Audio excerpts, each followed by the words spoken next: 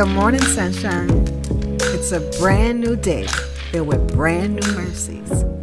What was your first thought this morning? Thank you for joining me to hear mine. It's My Morning Thought with Barbara Scorza.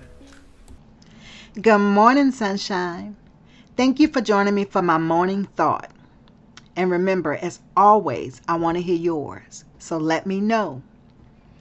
Today, my thought is about love, like what we wouldn't do for love. Reminds me of John 3:16. It says, "For God so loved the world that he gave his one and only son." Did you get that? God so loved the world that he gave his one and only son, that whoever believes in him would not perish, but have everlasting life.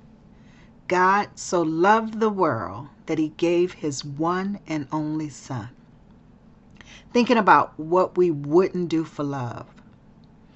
So before I tell this story, I need to preface it by saying I'm not bashing my ex-husband. We were young at the time. We both made mistakes. And he's actually a very good friend now. But back when we were married, there was a time when our marriage was on the rocks. We are close to the end, and he wasn't coming home. And I lived in New Orleans, population 500,000 people. And I would get out and drive at night because I was going to find him. I was going to find him, right? Right. But because I loved and loved so deeply, I believed that I could. And I would be out at night looking for him. So the things that we would do for love. And remember, God gave his one and only son. So I just want to ask you, what are some things that you've done for love?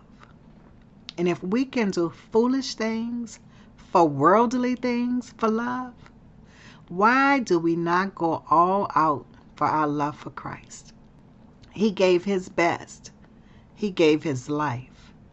And we should give our best because he so loved us.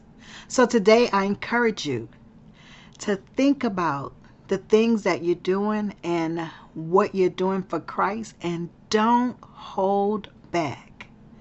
Give him your best. Have a great day.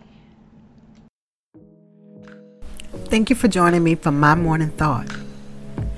And don't forget, I want to know yours. So leave me a note. And until we meet again, do the right thing because it's the right thing to do. I'm your host, Barbara Scorza, and our music was by Ashat Daniel Yen.